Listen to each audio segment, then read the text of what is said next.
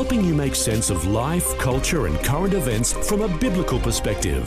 2020, weekdays on Vision Christian Radio.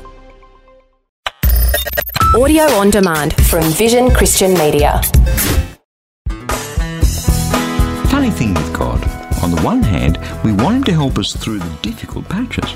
But on the other, when things are going well, so often we want to go it alone. And then we wonder why we fall flat on our face. But when with all we are, we desire God's ways, well, that's a whole new ballgame. Hi, I'm Bernie Diamond and welcome again to the program as we take a look at your life from a different perspective. Over the last few days, we've been talking about, I pitched the name of this series of messages as Walking in the Spirit, but so far it seems we've been talking about walking in the Word.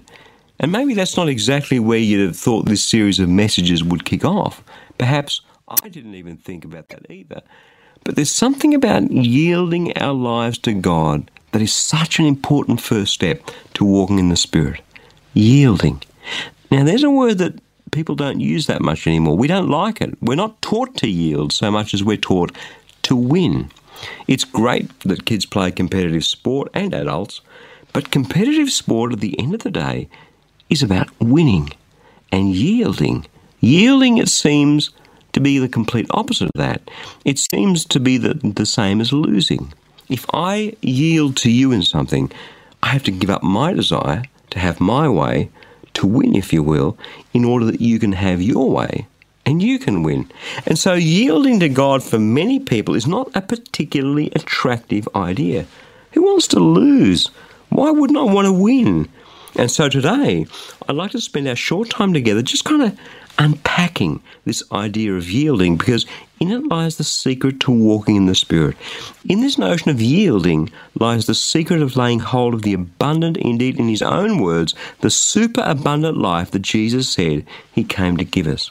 Funny thing, when we discover God's wisdom, God's truth, so often it turns our worldly ideas completely upside down. Yielding in order to win?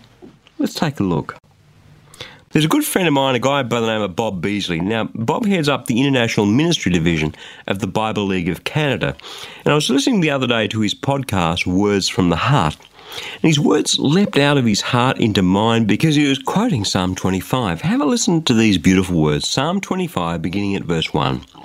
To you, O Lord, I lift up my soul. O my God, in you I trust. Don't let me be put to shame. Don't let my enemies exult over me. Do not let those who wait for you be put to shame.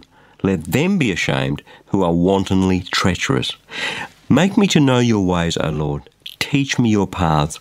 Lead me in your truth and teach me, for you are the God of my salvation. For you I wait all day long. Now, those are the words written by King David, and if you know anything of David's life, you'll know that even though eventually he became king of Israel, he went through some really tough times. His predecessor, King Saul, tried to kill him. The nations around Israel came against him when he was king and tried to annihilate him. Even his own son plotted against him. So he's speaking here out of one of those times of trial, and through it all, David's figured out that God is the God of salvation. God is trustworthy. When all these enemies of David's come against him, David puts his trust in the Lord our God, and God never forsakes him.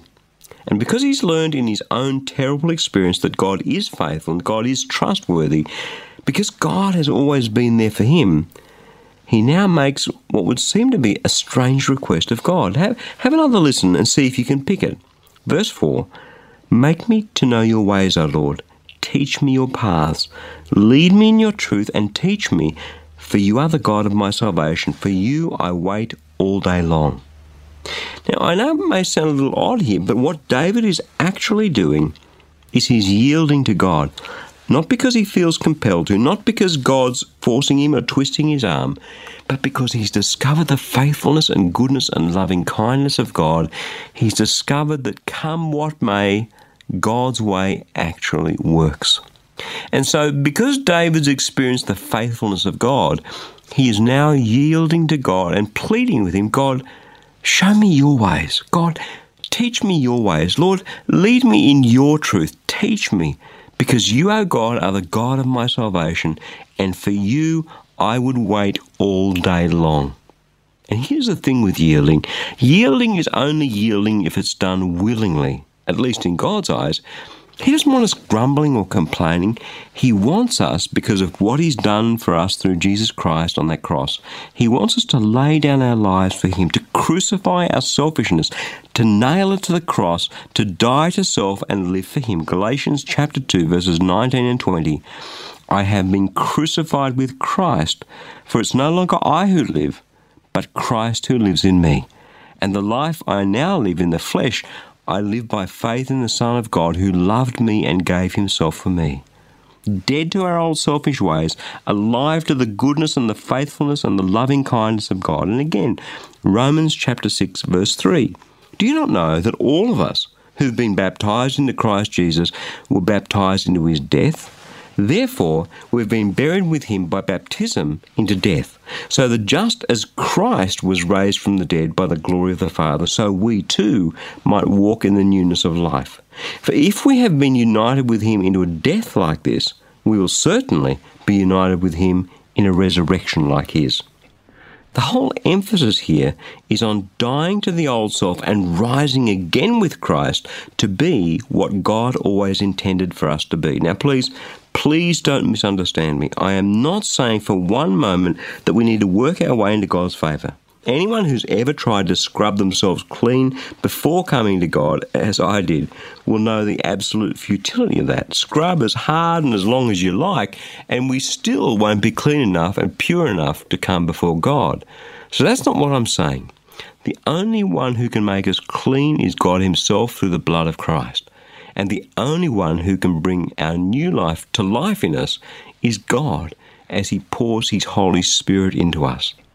But the thing that stops us from experiencing the power of the Spirit of God, His love, His guidance, His wisdom, is our stiff opposition and pride. This idea that I don't need to listen to God because I know what I'm doing. And when we have that attitude, there's one thing for certain. God will always oppose us every time, 100% of the time. For He opposes the proud, but gives grace to the humble. James chapter 4, verse 6. And here in David's plea to God, show me your ways, teach me your paths, lead me in your truth, teach me. We see this essential first step to walking in the Spirit, to experiencing the new life that Jesus wants us to have. And that essential first step is yielding to God. Not in some things, but in everything.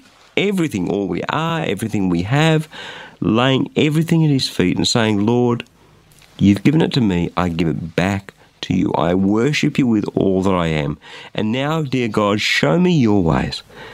When we come to God in this way, yielding all, opening our hearts to His Spirit and His Word, then we have stepped into a place where His Spirit will lead us. For it is no longer I that liveth, but Christ who lives in me.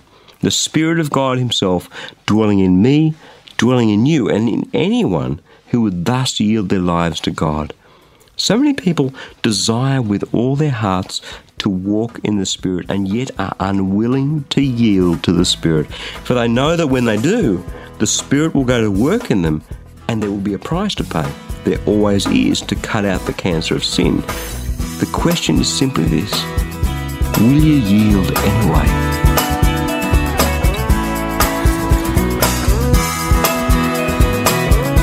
Life can be hard work some days.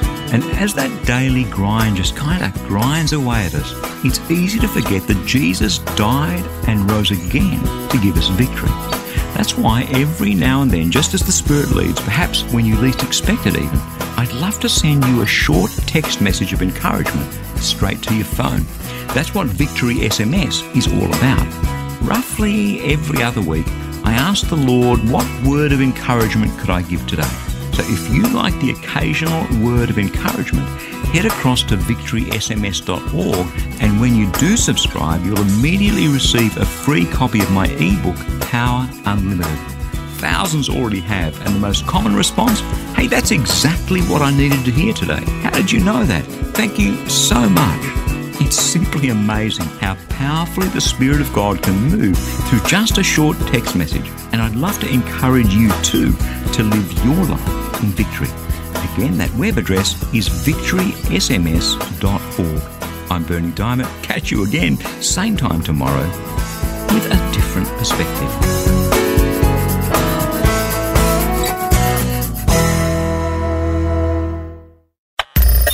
Thanks for taking time to listen to this audio on demand from Vision Christian Media.